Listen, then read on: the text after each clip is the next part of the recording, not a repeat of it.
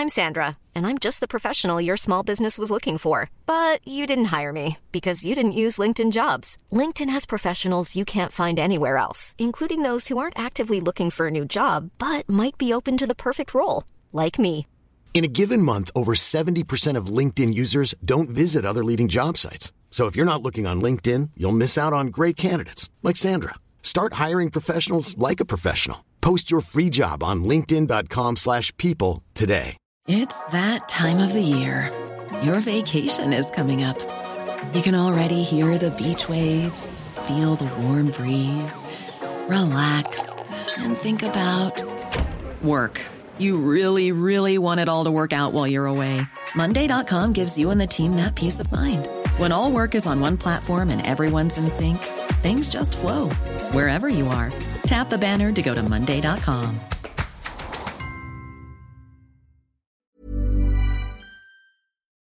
Hi everyone, welcome to the Third Coast Podcast. I'm Katie Mingle. We've got a brand new show for you this week, but first a couple of quick things. Some of you may know that every other year we throw a huge conference for audio producers.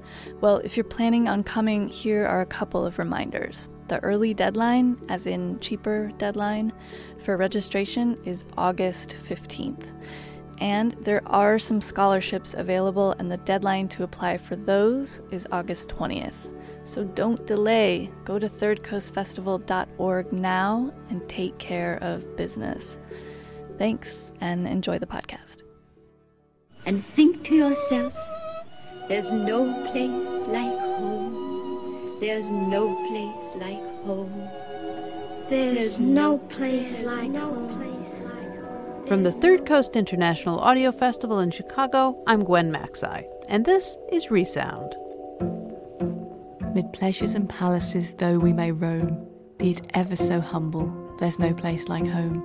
A charm from the sky seems to hallow us there, which seek through the world is ne'er met with elsewhere. Home, home, sweet, sweet home, there's no place like home. Resound is a remix of music, documentaries, found sound, sound bites, and sonic comings and goings we find all over the world. On the air, the web, we listen to everything we can get our ears on and then bring you the best of what we hear each week on Resound. It's a wonderful place, just somewhere where you know you're safe, you have your family, and they protect you also. A nice warm place with family. Holidays, beef and potatoes, that kind of meal. I think of air conditioning, and I think of my little dog, Dexter. It's hard to explain for me in English. Lucy, I'm home! The concept of home is, shall we say, a complicated one.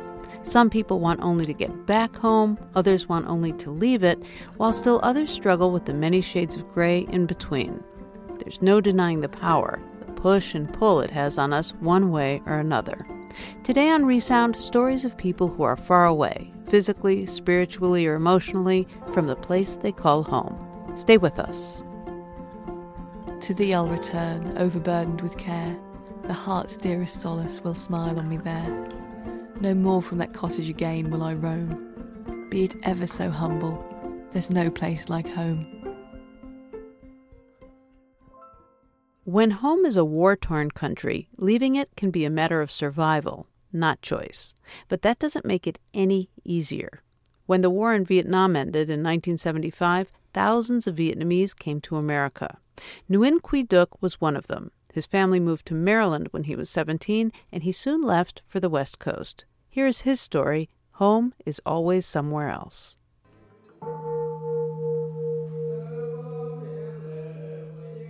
My uncle just died. It was cold even inside the funeral home as the monks prayed. A heart attack killed him at 75. He was just 45 when he left Vietnam, coming to America, responsible for a wife, 3 kids, a stepmother, and me. I was 17 and without my parents, so at the end of the Vietnam War, my uncle took me with him. Saved my life, really. An hour after we cremated him, a blizzard turned Maryland where he lived pristine white. It was a strange landscape. At I'd left my uncle soon after I came to America and drifted around California. As a kid, I grew up in a time of war. Before I became a teenager, America had already come to my country. Jimi Hendrix, Janis Joplin, or The Doors. That was what I understood America to be. But the music came with men in army fatigues. Hundreds of them tore through our town in central Vietnam, their trucks noisy, dusty, their rifles a scary sight. The year I turned 10, things really changed.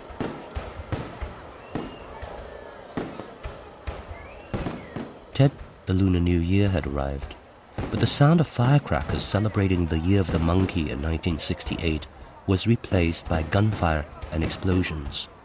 North Vietnamese troops invaded several cities in the south. In the city of Hue, where our family was on holiday, thousands died in a month of house-to-house fighting. Thousands disappeared, among them my father. It would be 16 years before I saw him again.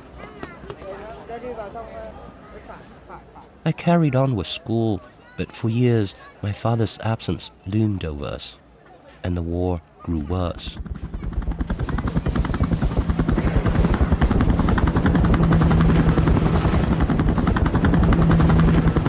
When the war ended in 1975, an estimated 3 million Vietnamese had died. America was mourning the 58,000 it had lost and would come to relive the nightmare of defeat for years. Vietnam plunged into extreme poverty. Welcome to America and welcome to Camp Pendleton. At this time, I need each of you to move to the Quonset huts that you are assigned to. About 100,000 Vietnamese ended up as refugees in America, including my uncle, his family, and myself. The churches, charities, and families that sponsored us did all they could to welcome us and create physical comfort. What they couldn't give us was a sense of home.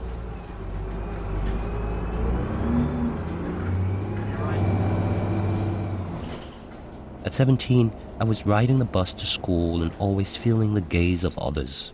It was as if they could see the shame of defeat on my back and the guilt of having left my parents and a sister behind.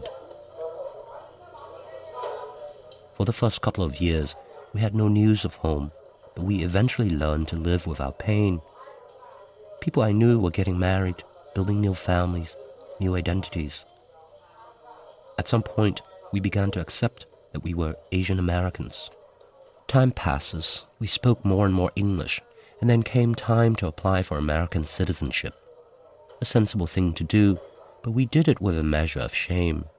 Being American seemed a betrayal of our roots, our nation, our real selves.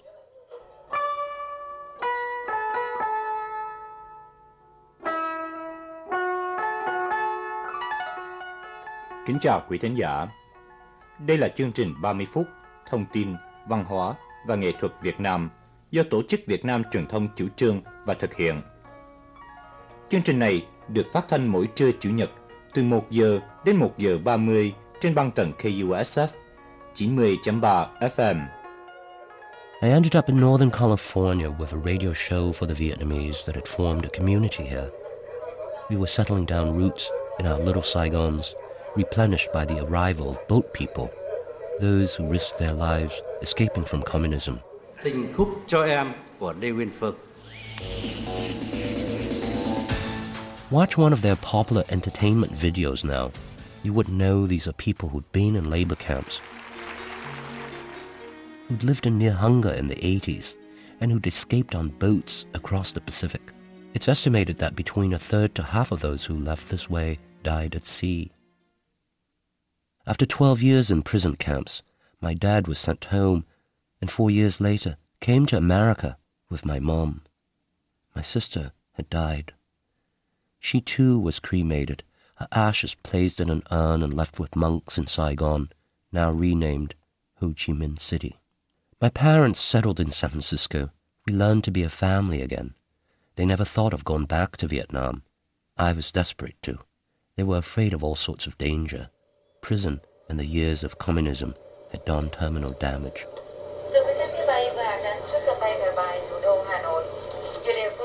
I went back to Vietnam nearly 15 years after coming to America. No American dream could hold me back. Home was home, and I pined for it.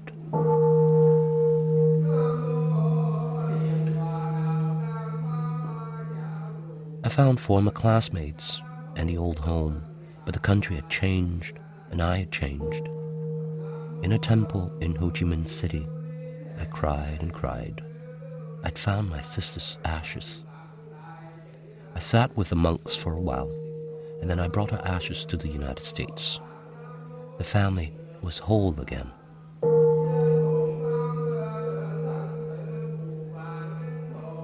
The Vietnamese in America still carry some wounds, but there's a generation born here that's graduated from college. In corporate boardrooms, on TV, and in government offices, there are Vietnamese faces. In their homes, they've set up altars with pictures of the ancestors, remembrance of the dead and the past.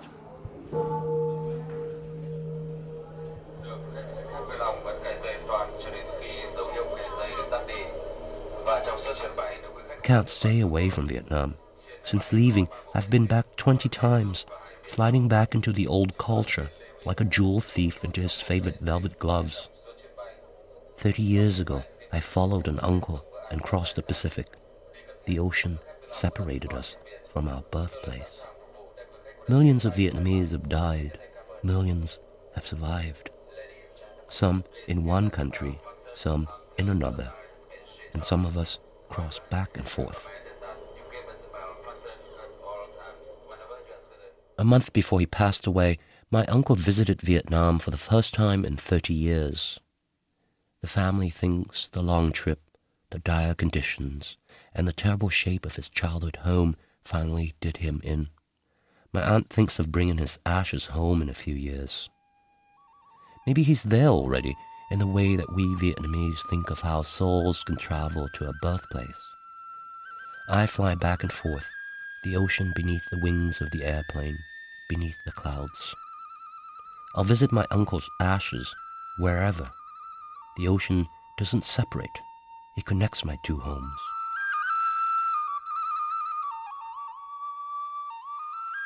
Home is Always Somewhere Else was produced by Nguyen Quy Duc for Crossing East, a series exploring Asian American immigration. For a link to the Crossing East website, visit thirdcoastfestival.org.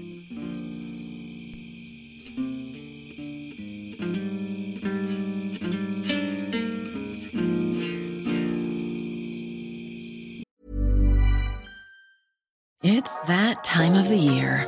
Your vacation is coming up. You can already hear the beach waves, feel the warm breeze, relax, and think about work. You really, really want it all to work out while you're away. Monday.com gives you and the team that peace of mind. When all work is on one platform and everyone's in sync, things just flow. Wherever you are, tap the banner to go to Monday.com. I'm Sandra, and I'm just the professional your small business was looking for. But you didn't hire me because you didn't use LinkedIn Jobs. LinkedIn has professionals you can't find anywhere else, including those who aren't actively looking for a new job, but might be open to the perfect role, like me. In a given month, over 70% of LinkedIn users don't visit other leading job sites. So if you're not looking on LinkedIn, you'll miss out on great candidates like Sandra. Start hiring professionals like a professional. Post your free job on linkedin.com/people today. Planning for your next trip? Elevate your travel style with Quince. Quince has all the jet-setting essentials you'll want for your next getaway, like European linen, premium luggage options, buttery soft Italian leather bags, and so much more. And is all priced at 50 to 80% less than similar brands. Plus, Quince only works with factories that use safe and ethical manufacturing practices. Pack your bags with high-quality essentials you'll be wearing for vacations to come with Quince. Go to quince.com/pack for free shipping and 365-day returns. Even when we're on a budget, we still deserve nice things. Quince is a place to scoop up stunning high-end goods for 50 to 80% less than similar brands. They have buttery soft cashmere sweaters starting at $50, luxurious Italian leather bags, and so much more. Plus, Quince only works with factories that use safe, ethical, and responsible manufacturing. Get the high-end goods you'll love without the high price tag with Quince. Go to quince.com/style for free shipping and 365-day returns. You're listening to Resound from the Third Coast Festival in Chicago. I'm Gwen Maxey. Are you far from home?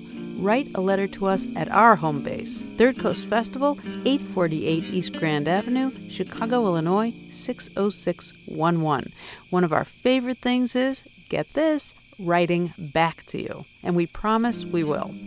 Or, of course, you can also send us an email to resound@thirdcoastfestival.org or connect with us through Facebook and Twitter. There's really no excuse not to be in touch.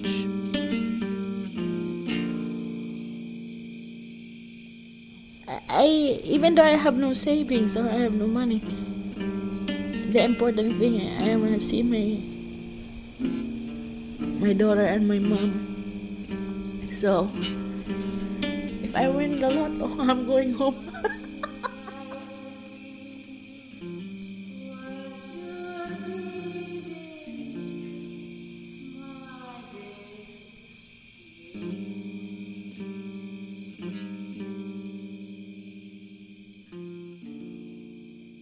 The paths that immigrants pave to get to this country are well-worn and rutted. Whether the goal is to seek better opportunities, follow dreams, or escape bad circumstances, people struggle to get here. It can be especially difficult for women, who often have to leave behind children and aging parents. Alma supports her family back home in the Philippines by taking care of someone else's family in New York. Producer Delaney Hall tells her story. It's karaoke time at the Christmas party of the Damayan Migrant Workers Association. Our first contestant of the night for the Damayan Domestic Workers Idol is Tita Alma. She will sing Uptown Girl. The group organizes Filipina nannies, housekeepers, and homemaids for the elderly. These women usually work long hours in New York and New Jersey with few days off, and this is a rare chance for them to come together and relax. Stir-fried rice, noodles with shrimp, and a whole roasted pig are spread across 3 tables. Alma takes the mic.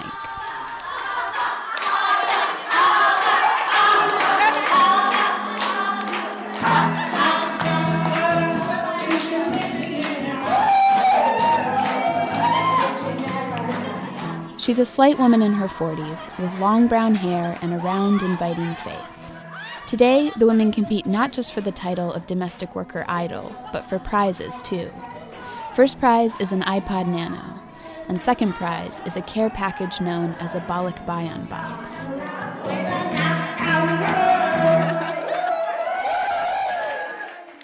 In Filipino, Balik means to go back, and Bayan means hometown. In the last couple of decades, the word has developed a double meaning.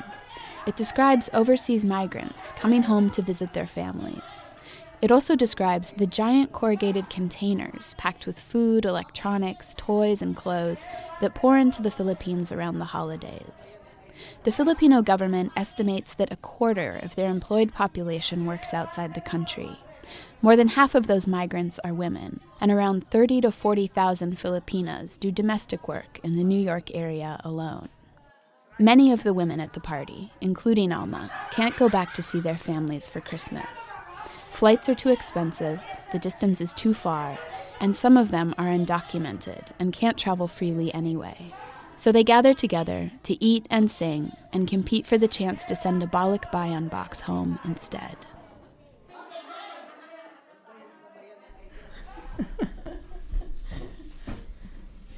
Such parties are rare, since these women work long hours and start early.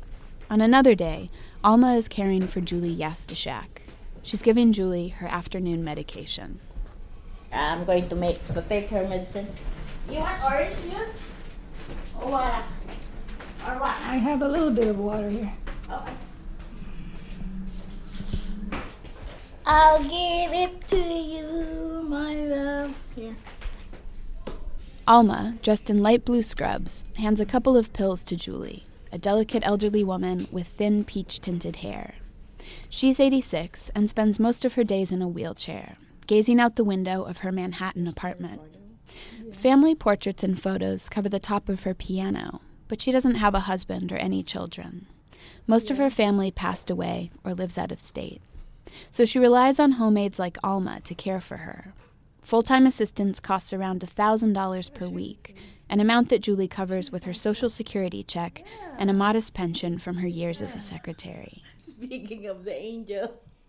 Alma lost her regular nannying position over a year ago, and she's been working part-time jobs since then.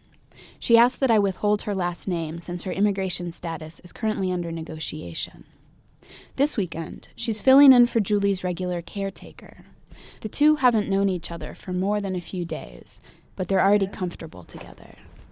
She's the nicest person, but she's difficult. Yeah, that's why I can appreciate her, because I know she'll only take so much, and then she'll lower the boom. When you get older, you get more dissatisfied with life and yourself. And you can't take it out on anybody else. But somehow you try. I've always been aware that old age brings with it some very trying circumstances. And I don't know if it's just me because I'm losing my mind or what. I don't know, I forget things all the time. So I'm 44 years old, so don't blame yourself. Drop it. Be happy.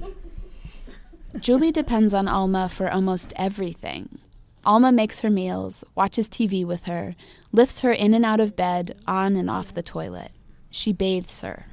I think, how many people in the world have to earn their living that way?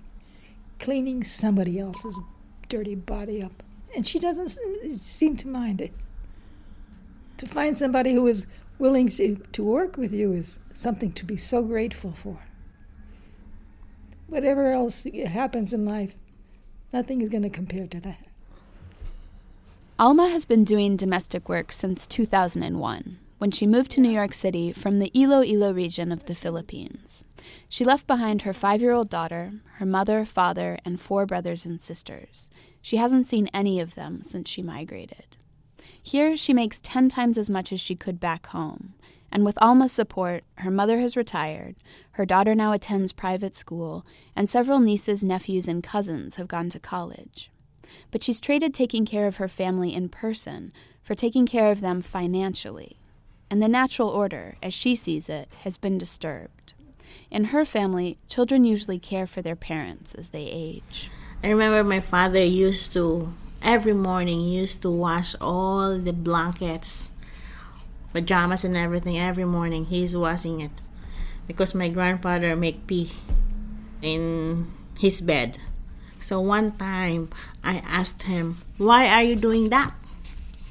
And he told me, "Oh, I'm doing this because I want my children, when I grow old, to take care of me too."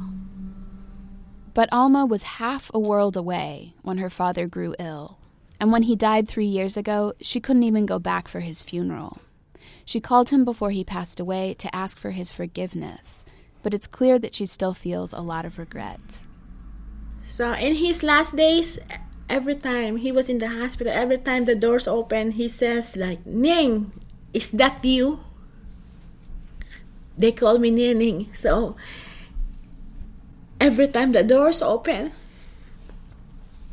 he will say that, because I have a good relationship with my father. You know, I'm more close to my dad than my mom. Even so, Alma feels responsible for her 76-year-old mother, and she may not be able to care for her either. She plans to hire someone to help, paying with the money she makes caring for Julie and others like her. Scholars call this the global care chain. Raising and feeding children, cleaning the house, taking an elderly person out for a walk, tasks that might have once seemed intimate and local can be exported, imported, and outsourced to women like Alma. Among the countries of the developing world, the Philippines has become one of the world's largest providers of care. A vast labor export system propelled Alma into Julie's Manhattan apartment, and now Julie is connected to a family on a small island in the Philippines. She might not think about her role as a link in this chain, but Alma is keenly aware of it. Every time I work with people, I consider them as my mother. I respect and give them extra care, that knowingly that I cannot give it to my mom. I can't give it to them. That is unique to think like that. That's the way of my thinking. It's like, see, she's paying me. Some other people, they are working, but I put my heart on my job. That's the thing that they cannot buy. That's right. So that's basically it. Employing other people to care for our young, our infirm, and our elderly is an old story. Women have cared for members of other people's families throughout history, from the nursemaid Deborah in the Bible, to nannies in colonial India, to slaves recruited as childminders in the antebellum American South. These figures are also ubiquitous in pop culture, and many nanny narratives lean toward the extremes. In every job that must be done, there is an element of fun. You find the fun, and snap! The job's a game. Mary Poppins, for example, blows in on the east wind and magically whips the Banks household into shape. A spree, it's very clear to see that a spoonful of sugar helps the medicine go down. But of course, it's not all spoonfuls of sugar.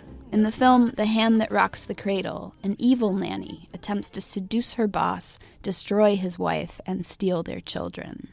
If something happens to my mommy, would you take care of me? Of course I would. And their destruction. There's only one woman for me. That's all you need. Her triumph. When your husband makes love to you, it's my face he sees. Get out of our house. These extremes reflect either a wish or a nightmare, a response to the often unacknowledged anxieties employers may feel about hiring a stranger to do a job that blends love and labor and professionalizes something intimate. As Alma points out, you can hire a person to care for your aging relative, but you can't pay them to feel any love as they carry out their daily duties. Such two-dimensional depictions also tend to leave out a big chunk of the story, the lives that domestic workers leave behind. But Alma thinks about that all the time. When was this, like 3 years ago? Alma digs through a box of photographs at her home in Elmhurst, Queens. It's a one-bedroom apartment on a quiet street. She shares it with 2 Siamese fighting fish and a roommate, another Filipina domestic worker who comes home only on the weekends. This is her 9th birthday. Alma's relationship with her family relies on phone calls, emails, and packages. She's watched her daughter, Winnie, now 15, grow up in these photographs. Oh, she's blowing her candles, her cake. In the Philippines, I spent like $600 just for a party on food and everything. Oh, this is my cousin. When I left Winnie, this is my first student. I sent her to college because she was watching Winnie. Alma's cousin Florence is known as Winnie's second mom, and Lilia, her grandmother, is her third. And then there's number 4, Vima. She took over once Florence got married and had a child of her own. She lives next door in Iloilo and helps with the cooking and laundry. Alma pays her about $20 a month. Life for Alma has been hard recently. She separated from her husband, a Filipino-American, after he allegedly abused her, and their estrangement has complicated her application for a green card. Without a steady job, her debts are mounting, and she now owes her landlord about $5,000 in back rent. In tough times, the distance from home feels more acute. Lately, it's like everything is on my mind.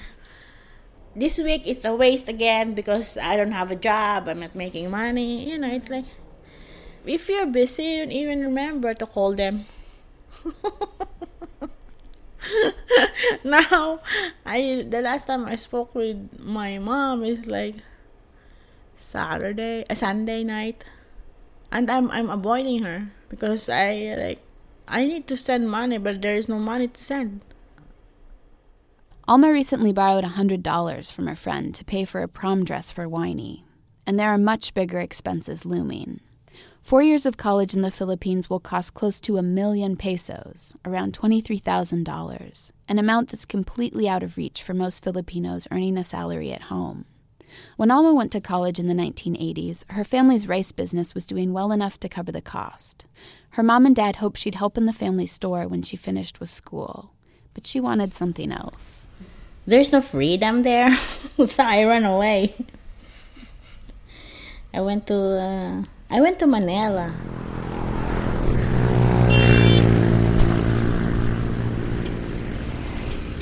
Manila is a sprawling concrete megapolis, and it remains a hub for aspiring migrants from all over the country. The export of Filipino labor has become a big business, and one of the nation's most reliable sources of foreign money.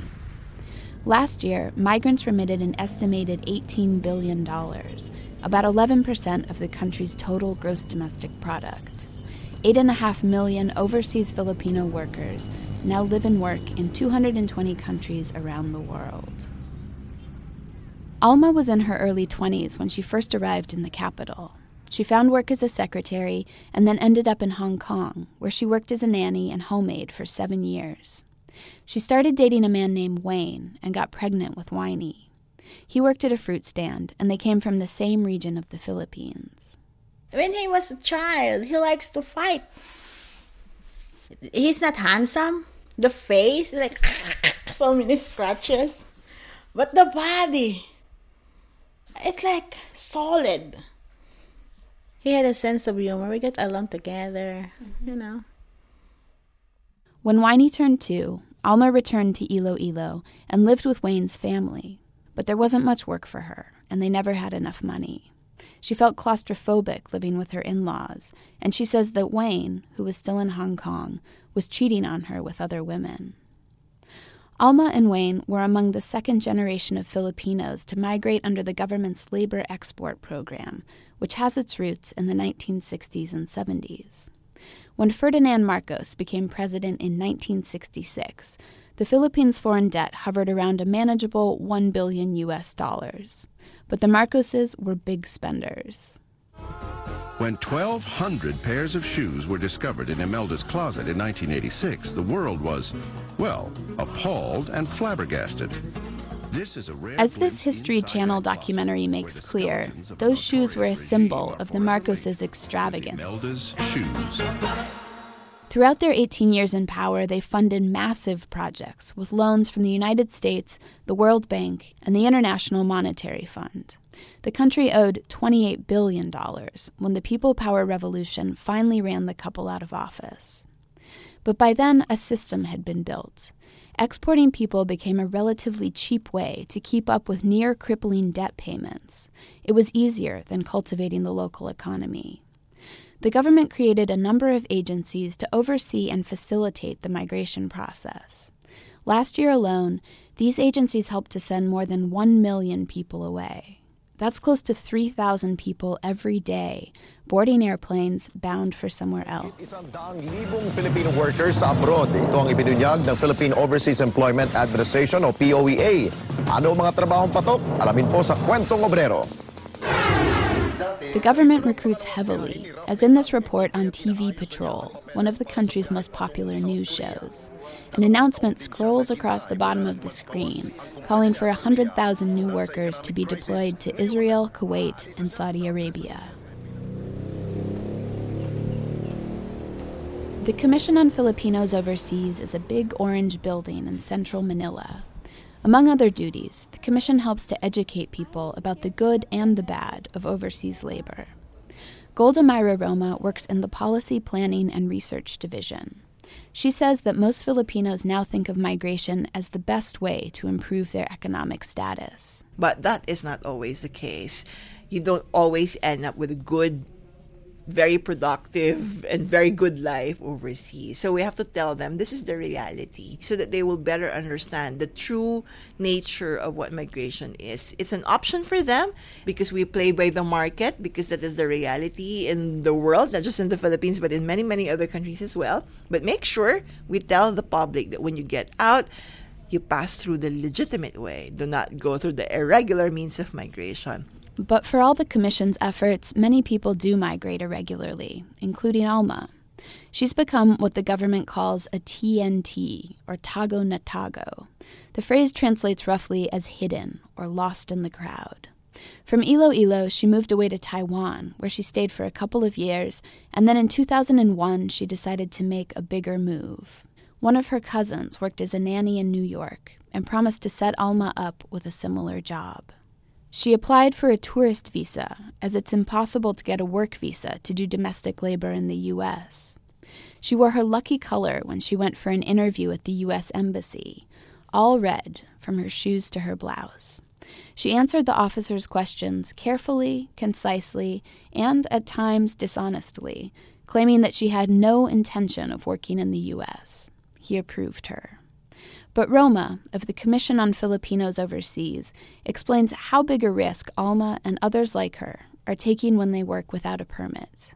They don't have the legitimate documents to stay there, so they can be deported, arrested, harassed anytime. Number two, in terms of remittance, they are not so participatory in projects such as diaspora philanthropy because they're afraid that if they pass through the money in the formal banking channel, they will be caught. This last point is especially important to Roma, who helps to run a diaspora philanthropy program for the agency. She and her colleagues encourage migrants to invest not just in their families, but also in poorer parts of the country that need help. She says $10,000 can build 2 schools, and smaller amounts can fund business startups. Money from Filipinos abroad often makes a bigger difference than any other source of foreign investment, but it also makes the Filipino economy vulnerable. If the dollar collapses, or if there's an inflation, or if there's a problem in the exchange rate, our economy is directly affected. And that goes to show again that the economy of the Philippines rely on overseas Filipino workers for more or less maintaining the foreign exchange rate. Alma has never had much disposable income, but the money that she sends home has trickled down to the wider Iloilo community. Until she lost her job last year, she and her mom used to give away 100 bags of rice every Christmas to poor families in the region. To keep the dollars flowing and to help families and workers adjust to the realities of transnational work, the Philippines maintains an Overseas Workers Welfare Administration. Today, its lobby is full of people. They're milling around, talking on cell phones, and fighting for available taxis when they pull up outside. A beleaguered-looking bureaucrat flips through a list of names.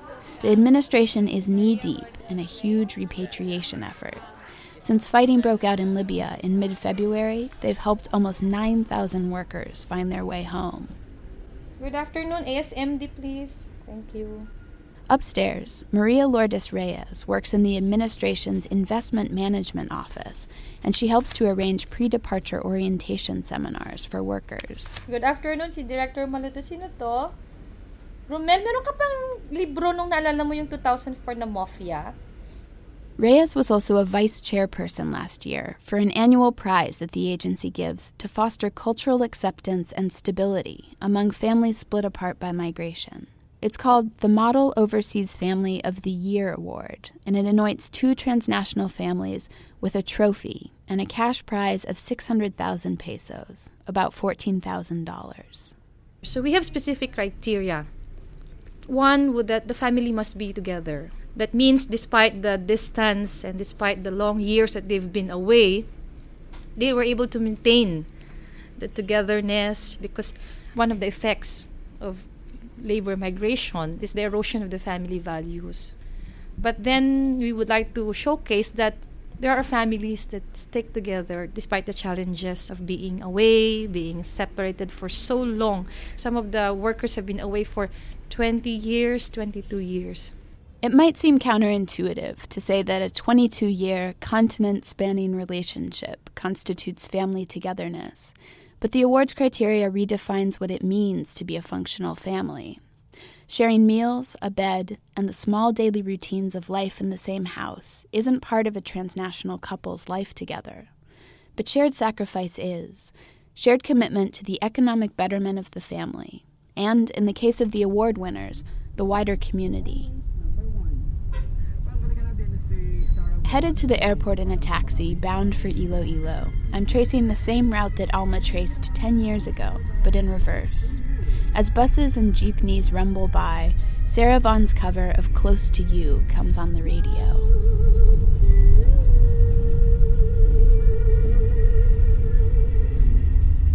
From 8,000 miles away, Alma has maintained remarkably tight ties with her mother and daughter back home, but she'd never qualify for the Model Family Award. Her child's father is completely absent. The last she heard, Wayne was in Saudi Arabia. Plus, Alma has never made enough money to build a school in her hometown.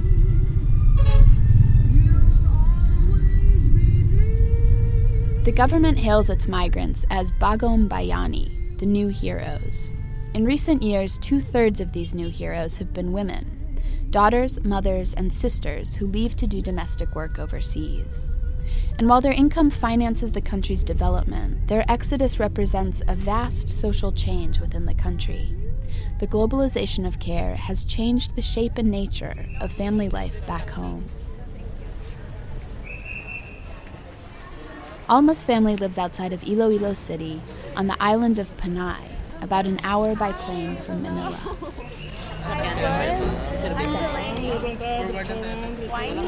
Hi, I'm Delaney. From the airport in Iloilo, Alma's mother Lilia, her daughter Winey, and her cousin Florence drive an hour through rural farming country to get back home. Water buffalo graze in bright green rice paddies, and small towns line the two-laned road. Some houses are made of concrete and have tin roofs. Others are made of woven bamboo and wood. The mayor of Alma's town later tells me that you can always tell who has a family member working abroad by the house. The concrete homes almost always signal an OFW. Lilia and Winey live in a white concrete home with a big fenced front yard. They're right on the main drag in Banate, which is bustling. The town sits right on the coast and has a population of about 30,000. Trucks roar past laden with sugarcane or packed with people bound to and from Iloilo City. Cousin Florence lives nearby with her mother, father, and 5 brothers and sisters, but she spends a lot of time with Alma's mother and daughter, and she's here for the afternoon. She's 32, a tiny woman, about 5 feet tall, with big almond-shaped eyes. At 76, Lilia pulls her white hair into a tight, neat bun. Her smile is brilliant white when her dentures are in, and she moves in a slow and stately way. She is never in a hurry. Alma's mother often slips and calls her granddaughter by her faraway daughter's name. With her long brown hair and shy smile, Winey does look a lot like Alma in childhood pictures. She's 15, and her thumb is perpetually affixed to her cell phone keypad. This house was built year 1978. Lilia and her husband Jorge built the house with earnings from their rice business. Then, with help from Alma, Lilia retired, expanded the house, built 2 new rooms, and put in tile floors.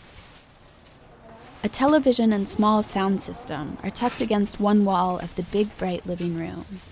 A slightly mildewed Bible perches on a Bible stand, and a glass cabinet full of stuffed animals that Alma sent to Winey from New York sits in another corner. In Winey's room, 3 framed images of the Statue of Liberty hang on the walls, and the iridescent pink prom dress that Alma borrowed $100 to buy practically glows from her closet.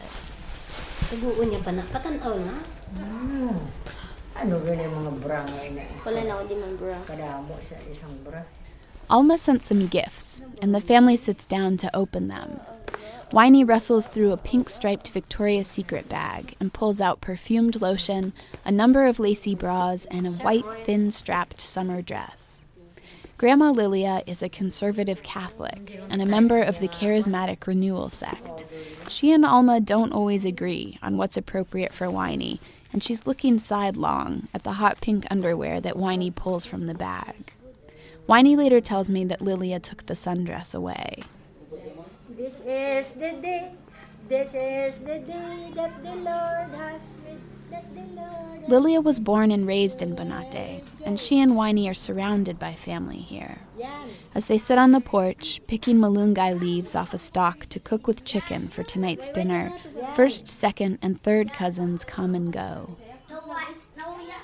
Lilia asks Winey to help out with dinner.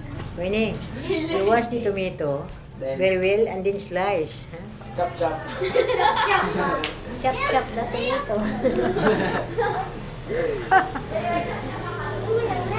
Oh, hallelujah.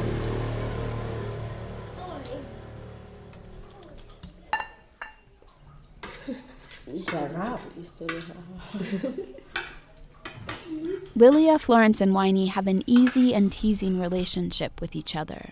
Florence has known Winey ever since she was a baby and began caring for her when Alma first migrated to Hong Kong. She taught Winey how to ride a bike, nursed her when she got sick, and met with Winey's teachers when she was caught cheating.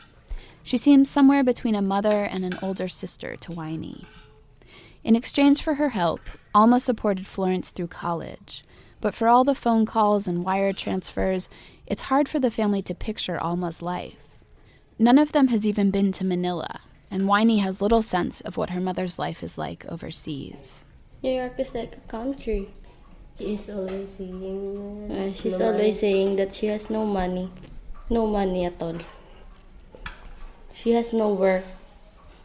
Yeah.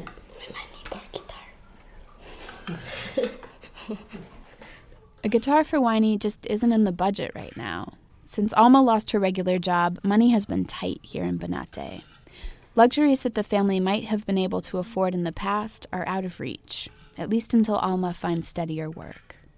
Families with a relative abroad can usually depend on financial stability, especially when the relative has a skill, like nursing.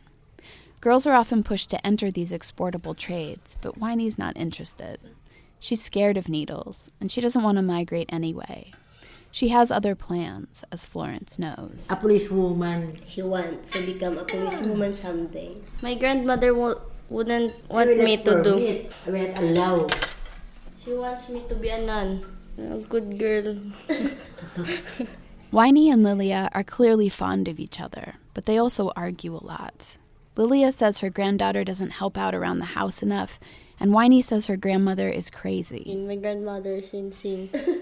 Florence thinks their disagreements are rooted in generational differences. They can't understand each other in the way Winey and Alma might be able to. Winey calls Florence her second mother. And as for her grandmother Lilia... 100th mother. She's so far. You are always joking? No, I'm not joking. I was just kidding. You are the one who washed the plate, huh? I don't want to wash the plate if I gotta do it.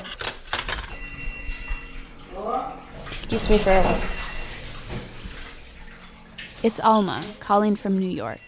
Winey stands in the living room and speaks with her in Ilonggo. 5 minutes into their conversation, she begins texting with a friend as she talks. Before Alma can speak with her own mother, the phone cuts out. For Winey, Alma is a voice on the phone. She can't remember a time when her mother lived at home, and at this point, the transnational arrangement seems unremarkable. One of her teachers at the private Catholic school she attends told me that a third of their students have at least one parent abroad. So, in many ways, Winey is just an ordinary Filipina teenager, splitting her time between home, the downtown internet cafe, and school, spending time with friends, bickering with her grandmother, and speaking almost every night with her mother thousands of miles away. Lilia's social life in Banate revolves around church and her prayer group, a dozen older women from town who gather once or twice a week to worship. Santa Maria, ang Eloisang Diyos, sigampo mo kami nga mga makasasala. Nyan kag sa oras ang amon pagkamatayan. While there are questions about who will care for Lilia when Winey goes to college, a concern that Alma, Winey, and Lilia herself all expressed, it's clear that Lilia lives within a dense fabric of friends, relatives, and church sisters. They check in on each other, stop by for visits, and loan each other money or rice when the budget gets tight. This is the day that the Lord has made, that the Lord has made. When we'll rejoice and be glad in it, and be glad in it. Winey and Florence call Lilia Mrs. Friendship, and after a lifetime in the town, she does seem like an unofficial mayor. But even with all her friends, church sisters, and godchildren, she claims there are over 100, Lilia is getting older, and she needs help around the house. So Alma has hired Vima, Lilia's cousin, to assist with cooking and cleaning. From afar, Alma pays her 800 pesos a month for her work. That's around $20. And she fills the gap that opened when Alma left for New York. Vima is the last link in the care chain that began far away in Julie's Manhattan apartment. Vima is 50 years old, with brown hair parted down the middle. She's short and strong, and lives nearby in an unfinished cinder block house with a tin roof. Tonight she's chopping garlic and squeezing limes to make chicken adobo. Chicken adobo, suka, calamansi, onions. Vima and Lilia have a long history together. Lilia became an orphan as a toddler, and Vima's mother took her in and raised her. In exchange, when Lilia got older, she worked as a maid for the family. Later, when Lilia married and her rice business started making money, she hired Vima to help out, asking her to collect payments from customers around the region. And then, when Alma left and Lilia retired from her business, Vima took over as a part-time caretaker for her and Winey. Carmelita, a next-door neighbor and local teacher, comes over to help translate for Vima, who speaks only Ilonggo. When somebody in the family gets sick, she's the one who always brings them to the doctor. Like the husband of Nang Lilia, when the husband of Nang Lilia died, before he died, he gets sick and was confined in the hospital. She's the one who takes care of and also Winey, when Winey was sick, she's the one who brings Winey to the doctor. I ask Vima if she has a partner or companion that she lives with. I'm old maid, single. See what have Lilia done to her life? Now Lilia made her single forever. Ikaw gid gali ang makasasala, ang naglaon ang iban. Why do you blame Lilia? Because she's so busy that she wasn't able to find one for him. I have just known it now. We've been neighbors for a long time, but I have discovered the secret. Is that true? Yes. Maybe they're too busy or what? Taking care of others' children. You see? There's always a cause. There's always an effect after the cause.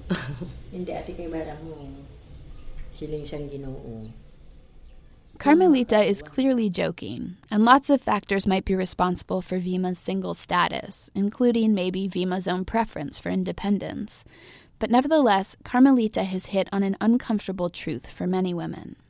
It's hard to balance work and family, and sometimes when your work is caring for other people's families, that struggle can be especially poignant. Vima takes care of Alma's family, while Alma takes care of families in the U.S.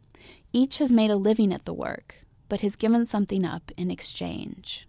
Vima works for a family that she's known forever.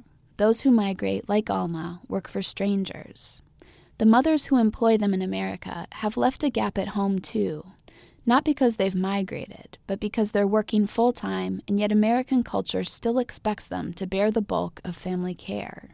So they look for help, and women like Alma step up to meet the demand. Back in New York, she's getting ready to start a new job. Hi! I'm still cleaning. I want home. Okay.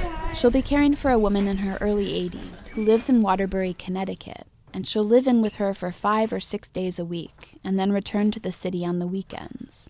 She's feeling cautiously optimistic about having a full-time position again. Maybe I'm going to start saving like maybe $100 a week, starting from now. And I even though I have no savings or I have no money, the important thing I want to see my daughter and my mom.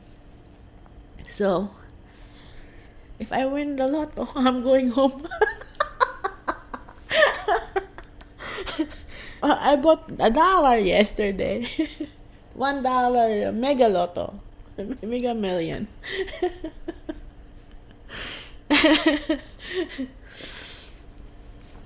Could you go back permanently at some point? Yeah. Of course, I was planning to do that. Who wants to stay here and be miserable here in America? For all her hopefulness, Alma has a lot of hurdles to clear before she can return to Banate. She won't know for another 6 months if her green card application is approved. There's still the $5,000 she owes in back rent. She could be evicted. Winey's starting college in another year, which will cost close to $23,000 by the... This is a song for a mother. Mother of mine, when I am grown, I'd like to give you all of my own. I'd like to give you what you've given me, Mother, sweet Mother of mine. Mother, you give... As she listens, Alma looks at a photo of her daughter and mother, running her finger along the edge. She sings that song when she remembers the important thing of a mother, because she grew up without one. Her mother died early, and she don't feel the love and the care of her mother. That's why every time she sings that, she cried. I'd like to give you all of my own. Back in Banate, Winey is growing up without Alma, and if she's hurt by her mother's absence, then Alma suffers with her. It's true that Alma chose this life. She chose Hong Kong, Taiwan, and New York, and her travels have offered her broader experiences and bigger paychecks than her mom ever had. But it's also true that her choice was compelled. The odds of finding a job in Banate that could support her mother in retirement and put her daughter through college are slimmer than the chances of winning the New York Mega Millions. So for now, Alma's employers rely on her labor here in New York, and her family relies on her money back in the Philippines. And next week, she'll start saving for the day when she can return and care for her own. Mother of mine, when I am grown, I'd like to give you all of my own. I'd like to give you what you've given me, Mother, sweet Mother of mine.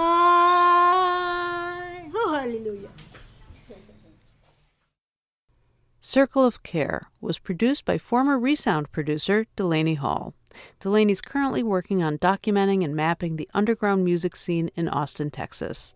Find a link to Delaney's Austin music map at our website, thirdcoastfestival.org. Are you ready now? Yes. Say goodbye, Toto. Yes, I'm ready now.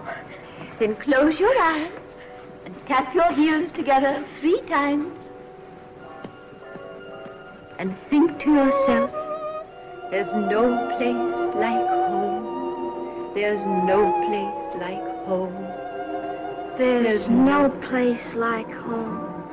There's no place like home. There's no place like home is where the heart is, and my heart is anywhere you are, anywhere you are is home.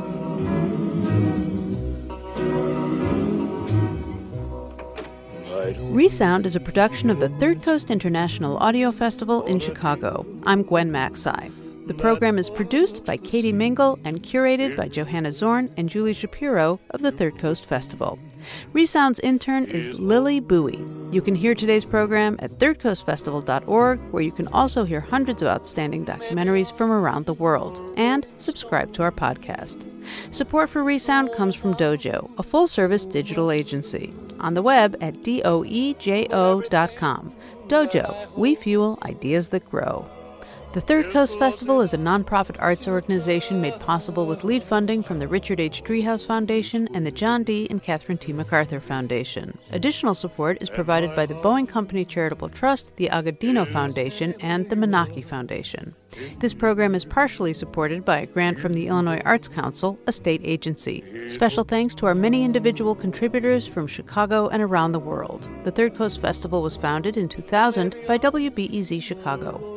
If you want to contact us, we would love to hear from you. Email us at resound@thirdcoastfestival.org or find us on Facebook and Twitter. Resound returns next week with more radio that you can't hear anywhere else unless you live everywhere else.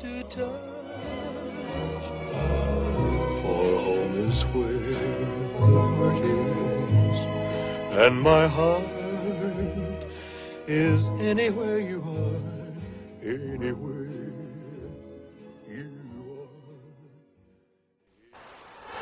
You've been listening to the Third Coast Podcast. Stay connected with us through Facebook and Twitter, or by signing up for our email list at thirdcoastfestival.org. If you like what you heard today, consider writing us a review on iTunes or sending us a few bucks. As always, thanks for listening.